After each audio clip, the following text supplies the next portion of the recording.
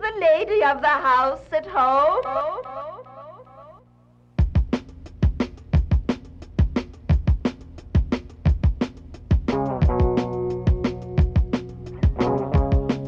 Hello, and this is Yeah What She Said, coming to you from Calgary, also known as Mohkinstsis, which is Treaty 7 land, also home to the Métis Region 3. We went to a march, the March for Choice and Reproductive Justice. You can find them on Facebook. They were a great group of people. They brought some activists and local Calgarians to talk about their search for justice within reproduction. We are your humble organizers.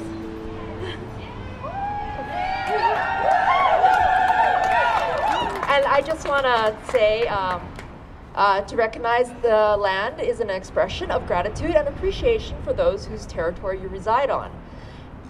And a way of honoring the First Nations people who have been living and working on the land from time immemorial. It is important to understand the long-standing history that has brought you to reside on the land and to seek understanding your place within that history. Land acknowledgements do not exist in past tense or historical context. Colonialism is current, ongoing process and we need to build our mindfulness of our present participation. Acknowledging the land is Indigenous protocol. The Blackfoot, Dene, and Stoney people have been here long before Alberta, Canada were established. Our languages, culture, traditions, civil law precedes colonialization.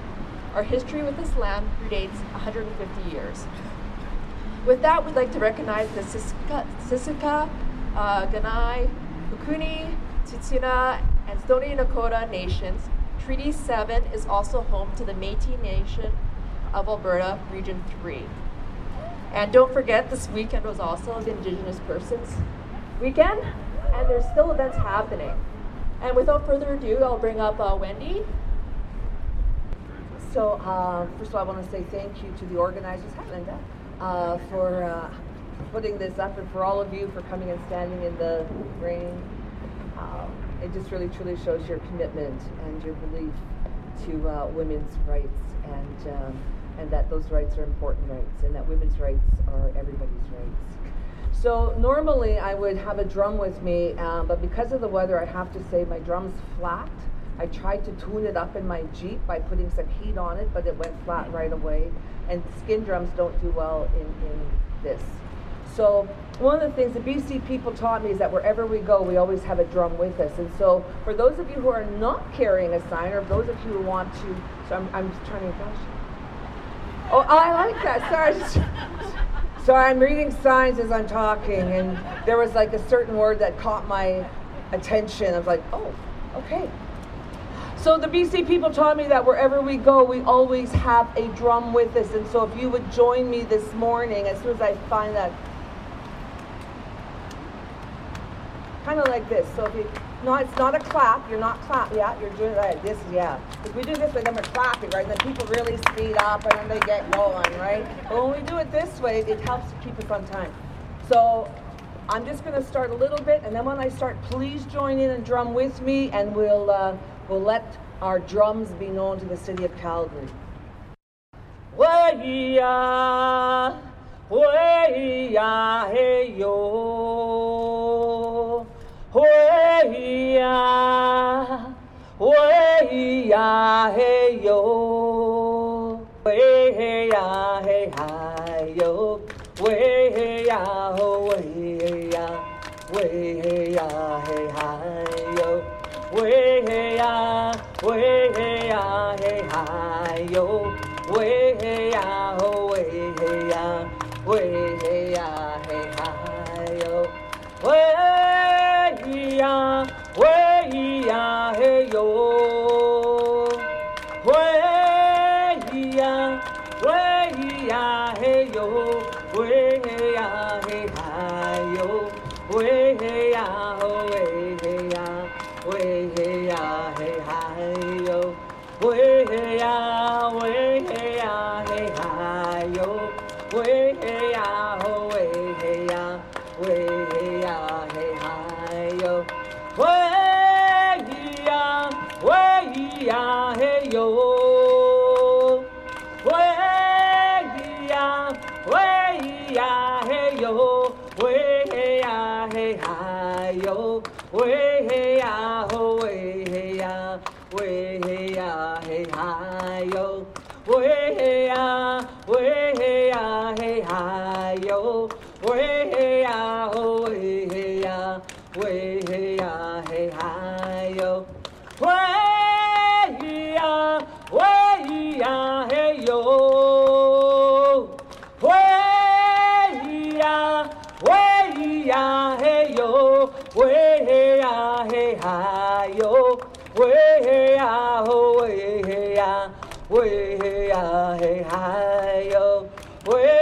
ya, way ya, hey hi yo, way ya, ho, way ya, hey hi yo. That's the Strong Women's Song for all you incredible women out there, and the incredible men who have come to stand with us today. For all of you, Mika kayo yasin, hi hi simaga.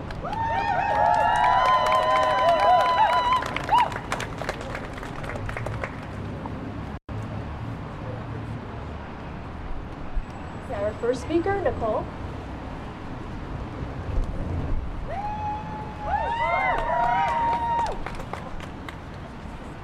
Okay, my name's Morningstar Ishkakagan, and I am currently the scientific director at Awutan Healing Lodge Society. Prior to that, I worked as a scientist with Alberta Health Services and Strategic Clinical Networks, and as the director for Indigenous Health at Alberta Health Services. I cannot tell you how important the reproductive health of is for Indigenous women, especially because there are a number of obstacles that we face as an Indigenous women. One of which is most important is seeking and learning the truth, especially for us as Indigenous women. Our knowledge of our traditional ways and access to health and even access to our elders has been compromised by colonialism and invented traditions and or reinvented traditions. So it's really difficult for us to know and understand what is truth anymore about our reproductive health. But I'll just say, traditionally in Indigenous communities, matters pertaining to women have always been the business of women. All decisions concerning a woman's reproductive health were left up to her as an individual, and her decision was respected. Oftentimes, a woman would turn to other women within her society for advice, mentoring, and assistance concerning reproductive health. Within traditional societies and languages, there is no word that is equivalent to abortion. However, traditional elders knowledgeable about reproductive health matters would refer to a woman's knowing which herbs and medicines would be used to make her moontime come, or her period. In many First Nations, it was frowned upon, for example, to have another baby before your other baby could walk and talk and run by itself. And so there were forms of reproductive health and controlling those things. Indigenous women, though, with these medical knowledges such as these, were considered great threats to the Canadian project of replacing Indigenous governance structures. And so the men now who speak with those governing structures, who claim to speak for us, often merely uphold the silencing of our voices and in the attempt to control our body. And what this has resulted in is a lot of shaming for Indigenous women, not just about our sexuality, but in terms of how we have babies, when we have babies, and constantly living in fear of being judged for being pregnant or having the right to choose not to be pregnant. So today, Indigenous women, we're no longer free to make decisions concerning our reproductive health and rights.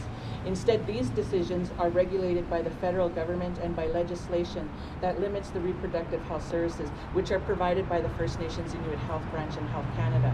And so our access to health rights is not the same as other Canadians. It's very dependent on whether or not you're a status Indian, registered Indian, living on reserve, off reserve, in the city, Métis, First Nation. So it's dependent on a number of factors as to whether or not you gain access to certain health services. And so one of the things as Indigenous women in the prairies, we often know how governments block access to the most basic reproductive health care for which we have always had rights and freedoms. And so while it's widely understood that the issue of abortion legality is no longer up for public discussion in Canadian governments, it's incorrect to believe that we're all sorted in Indigenous communities when it comes to the issues of access to reproductive health care.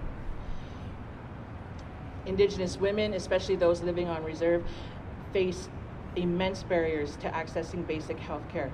And yes, access to abortions is a necessary part of basic health, of a health care package that we deserve. The violation of Indigenous freedoms regarding reproductive health care in the prairies is nothing new and was a key method in the attempt of the destruction of Indigenous nations. From the stealing of our children within residential schools, and that continued on through the 60s scoops, and forced sterilization since the 1930s, which continues to this day. Just in October, this past October, a lawsuit was filed by 2 Indigenous women who experienced coerced sterilization after giving birth at Royal University Hospital in Saskatoon without giving proper and informed consent. At the time of filing, at least 20 women from various regions across Saskatchewan have signed on. Another issue that's come recent into the media attention, which happens here frequently in Alberta as well, are birth alerts. The Prairie government say they will continue to track or seize at-risk babies despite a call to stop from the inquiry into missing and murdered Indigenous women and girls. The inquiry's final report recommends governments and child welfare agencies immediately abandon what are known as birth or hospital alerts. Imagine being tracked throughout your pregnancy, mostly for no other reason than being Indigenous, and then giving birth in fear, knowing your child will likely be apprehended before you can breastfeed your child for the first time. Among the calls for justice in the final report of the National Inquiry into Missing and Murdered Indigenous Women and Girls are a handful that urge everyone to become allies, to combat racism and to break down barriers. One of the easiest ways you can do this is by reading the report and having table discussions with your allies. I can tell you this, as an Indigenous person, I've been a freedom fighter my whole life. That's the way I was brought up and raised. One of our most important issues are water rights and the climate change that is happening. We have to make this place a healthy place for our children to thrive, and for those that are not born or yet to be born. And one of the things I bring up is allyship, because I can tell you the biggest changes that have ever happened in Canadian history have been because you and I have worked together, not because Indigenous people went on their own and decided to go make a protest and stand somewhere. It was always because we had other Canadians join us, and that seems like it's the only time that we're listened to. Maybe one day, and I hope sometime I get to see that in my generation, it won't take having to have allies in other nations. It'll take Indigenous people themselves to be able to be empowered and recognize that our voices are heard. For now, though, our voices are not heard as Indigenous people. We are the most underheard people in the Canadian society here in this nation. We need your help to help make our voices heard until the time comes when you and other Canadians will finally recognize that we do have voices. I say this, and this is most important. Nature is my best enemy. She is also my best savior. If we follow nature, believe me, I think we'll all have a chance.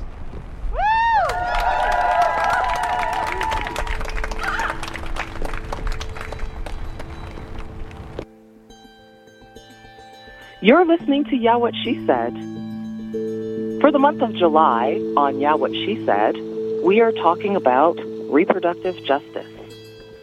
These are some activist stories and speeches from the March for Choice and Reproductive Justice that happened June 23rd in Calgary. Take a listen. For those who don't know me, my name is Adora Wonfor, and thank you. I love you too. I wanted to start off by thanking Wendy because I could not keep beat to that bell. Right? That's amazing.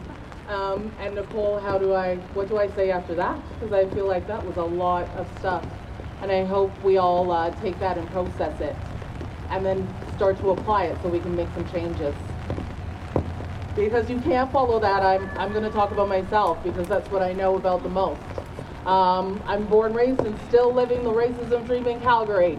And my reproductive rights have been violated time and time and time again. So I had the cyst the size of a grapefruit in my uterus burst. I had laparoscopic surgery. Until today, nobody has told me what was wrong. They told me I wasn't going to get pregnant. And I was on birth control, and then guess what? I got knocked out. So I had that baby because I thought having an abortion was wrong. I'm going to say it out loud because we're all here for abortion rights, but I'm pretty sure that we've all been told it was wrong. So I thought it was wrong, but I also knew that that's what I wanted to do, so I did. And then I got the shot, right? That because you shouldn't get pregnant. I was pregnant within 8 months and I was breastfeeding. And that baby was non-viable.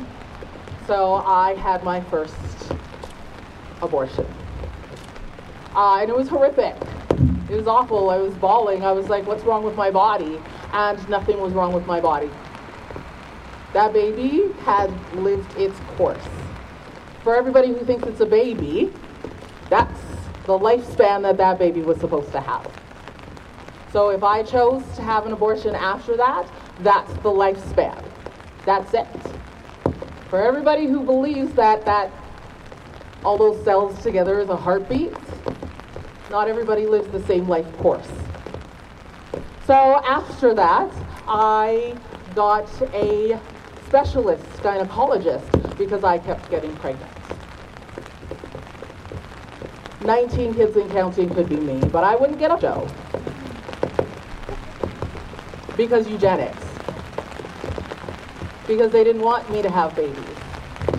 Because they found out how to do abortions by doing them on a body that looks like mine. And they gave us no pain medication. They thought that we didn't have feelings because we weren't human. And if we're not human, then why do you care about our babies? So we have been monitored always. We know that. This body gets to be monitored. And when they legislate your body, they legislate your freedom. So it doesn't matter if they're legislating you to have abortions, to be sterile, or to not have abortions. I continued my journey with birth control. We have a hate-hate relationship because NuvaRing produced 2 babies. I have twins. Yay! When do I get to sue these companies? These, what word am I looking for? No, the people that make medicine. Pharmaceuticals. Because they lied to me over and over and over again. And you know what happened? I had to restart my life over and over again. But I'm going to end on this story. I found out that I was pregnant with twins at the clinic. Because they give you an ultrasound. Because what, you didn't know that you were pregnant? But they gave me this ultrasound and they said by law we have to tell you it's 2 babies. And I started bawling. Because my mom's a twin and my dad's a twin. And Nigerians have the highest incidence of multiples in the world. And you don't know I'm Nigerian. So I just keep having babies. Excuse me. I just keep getting pregnant. And I get to decide how many babies I have or don't have. Always. Because this body is important. Now, I love my children, but the plan was 0 babies. And if I had had that chance to make that plan without judgment, maybe I wouldn't be here. Maybe I'd be dead. Maybe a lot of things, but that's my choice. And I have now made my choice. And I love those children, but no more babies.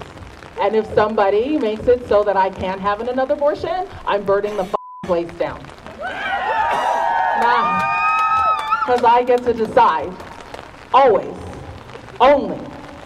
You don't get to use this body against other people. And let me tell you, if a man with a uterus wants to have a baby, off. If somebody does not want to have any children, off. And when you want to do what you want to do, I'm going to off. My name's Adora Nofor. Thank you for listening. You are listening to audio recorded at the Rally for Choice and Reproductive Justice, which was held here in Calgary on June 23rd of this year. And that pitter-patter sound that you can hear in the background is the rain, which, as you can also hear, did not dampen the spirits of those attending the rally or the passion of those who were speaking. And you're listening to this on Yeah, What She Said on CJSW 90.9 FM. My name is Keely, and I am a white, bisexual, cisgender female. My pronouns are she, her. I have 0 desire to pass on my bloodline or to bring a child into this world that is literally burning down around us. I choose not to have children for many reasons. With that decision firmly in mind, I went to my doctor a few years ago and asked about surgery options. I didn't ever want to have to worry about any oopsie pregnancies and to make my life easier without worrying about condoms or contraceptives. I was lucky. My doctor was immediately supportive when I told her, although she did warn me that I would have to be persistent and determined to defend my choice with multiple doctors until someone would agree to perform the procedure. I was lucky. I had a friend refer me to an amazing doctor who didn't question my decision, my age, or my sexuality. I was skeptical as he was a middle-aged white dude, but all he did was sit me down and give me a variety of options. I was lucky. I had a job that provided me with medical coverage for some of the medication that was required for the surgery that I wanted. I was lucky. My surgery was performed legally, quickly, and by skilled doctors in the room. My doctor also came in on his day off to help me when I was worried about a complication. I was lucky. I was able to have both of my tubes removed and my uterine lining burnt out without any barriers, hurdles, or questions. I was one of the lucky ones. And this should be the case for everyone, regardless of gender, color, sexual organs, or your ability or desire to reproduce. But sadly, we can't all say that. Many other people have the same desire with drastically different results. We shouldn't have to be lucky to do what we want with our bodies. I hear so many other people, both with and without kids, who tried to get the same procedure done and were turned away for reasons such as your partner might want more kids, or you'll change your mind one day, or you're too young to know what you want. We shouldn't have to be lucky. The decision to put myself through surgery was not taken lightly at any point. So why are you questioning what I'm telling you that I want? Why does it matter if my partner does want kids? It's my body, not theirs. And if they want kids and I don't, well, then perhaps I should be with someone who wants the same things as me. We all have people in our life that try to push us to do something that we don't want to do, and that includes having kids. When I told others about my surgery, some of them got physically angry with me that I was completely removing that option for myself. Regardless of what people say, it is your body, your choice. And that means having access to these procedures in a legal and safe environment, free of hassle from protesters and bigots. These people are not pro-life simply because they don't give a about that baby once it's born.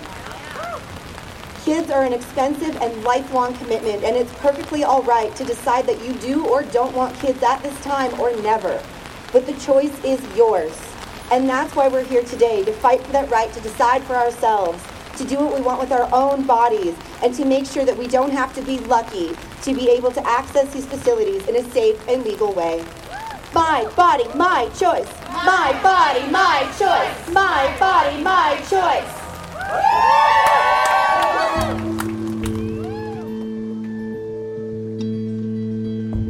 My name is Leah. My pronouns are she, her. I want to talk about my experience with sex education. I graduated high school just 2 years ago, so everything I'm about to tell you is fairly recent. We'll start approximately 15 years ago.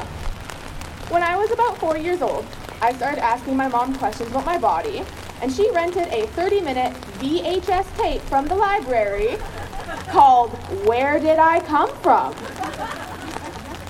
Considering it's a movie made in 2002 based on a book from 1973, it's actually a decent source of education for children. I mean, the ovum and sperm dance number is not exactly realistic, but it kept me entertained as a child. I definitely would not call it quality, inclusive, medically accurate sexual education, but it was better than nothing. In the 4th grade, my teacher, who was not trained to teach sexual health, sat myself and my classmates in front of a television, you know, those ones you wheeled into the classroom, and played a film about reproductive systems in the body. I don't remember much about the tape itself, but I do remember that since this was at the end of the year, we only had time to watch the video about the female system and not about the male system.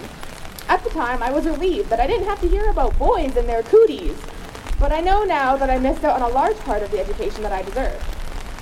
In junior high, the class was split into boys and girls. For about half of the short time we spent learning sex ed, we were separated. Or, at least, those of us whose parents signed the consent form were. I thought it was odd that some of my friends got to opt out of this particular class. They didn't get to choose whether or not to learn about World War II or natural selection. Why was sex ed any different? So we were separated. This might not seem like a huge deal, but it affects students. Being separated teaches kids that they don't need to learn about other sexes. It enables confusion, misinformation, and shame, not to mention the fact that it completely neglects trans, non-binary, and intersex students. This kind of separation is what leads to people thinking ridiculous things like the clitoris isn't real, or men think about sex every 7 seconds. So sometimes we did have our lessons together. One of the exercises we did as a full class was a matching game. We were given cards with things that happened during puberty written on them, and then we had to decide and guess which things boys experienced, girls experienced, and both experienced. Masturbation was on the boys-only side. Mood swings was on the girls-only side. I remember being taught about STIs, unplanned pregnancy, and all the other dangers of sex. I remember being taught that abstinence was the only viable option. I do not remember being taught about queer bodies or relationships, about deciding when and what I'm ready for. I do not remember being taught about pleasure. It's sad that by the time I was 13, the best education I had received regarding my body came from that old VHS tape. But not all is lost. When I took comm class in high school, I was relieved to learn that my sex ed teacher wasn't also the gym teacher, but in fact a sexual educator from the Sexual Health Center, now known as the Center for Sexuality. She was amazing, and the class was the best and most informative sex ed class I'd ever been a part of. We learned about consent, safer sex, abortion, healthy relationships, queer people. Those of us who were comfortable even got wooden models painted with rainbows or flowers or Batman to practice putting condoms on properly. Our instructor was also careful to avoid gendered language. Women became people with uteruses, and boyfriend or girlfriend became partner. I remember her pulling out an anonymous question that a student had submitted, reading, "Is it okay to be gay?" And she said yes. I remember thinking, finally I can ask all the awkward sex questions that no one else wants to answer. Finally, I can rely on an expert instead of an internet Q&A forum. Finally, I can learn. We need more education like the kind I received in high school, and we need to get rid of the low-quality, ill-informed, incomplete, abstinence-centered education I received as a child. Everybody should know what their body parts look like, what they do, and what they're called. Everybody should understand consent. Everybody should know their options when it comes to sex, pregnancy, STIs, and relationships. Everybody should know where babies come from. Everybody should know that it's okay to be gay, bisexual, asexual, trans, any other orientation or gender. Everybody should receive inclusive, shame-free, medically accurate sexual education. Thank you for having me, and thank you for letting me share.